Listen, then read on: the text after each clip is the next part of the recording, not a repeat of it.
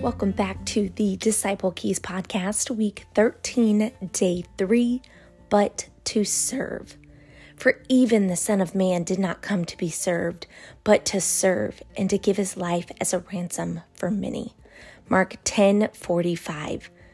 You were saved by God because of his great love for you, and you were saved to serve others around you. Jesus came to seek and to save the lost of this world, one of them being you. Now that you have been found by him, he sends you out to seek and save the lost for and with him. Go into all of the world and make disciples of all peoples, he said. Ask God to both send new laborers into the fields and also to raise up laborers from within the local fields that can gather the great harvest of the world. Ask God to teach you how to live in such a way that you become Jesus to those around you. Be a genuine disciple that becomes an effective disciple maker for his glory.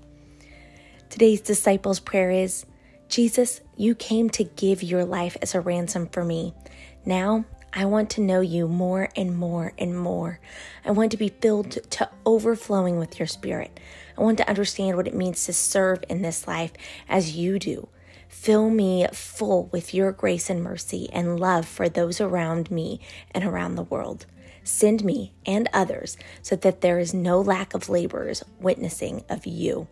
And Father, the Garatai of Iran, our unreached focus for the day, need your love and grace to be poured out in their hearts. Send your Holy Spirit to ignite such a fire in the hearts of your children that they are drawn to these people with an overwhelming love to see them saved.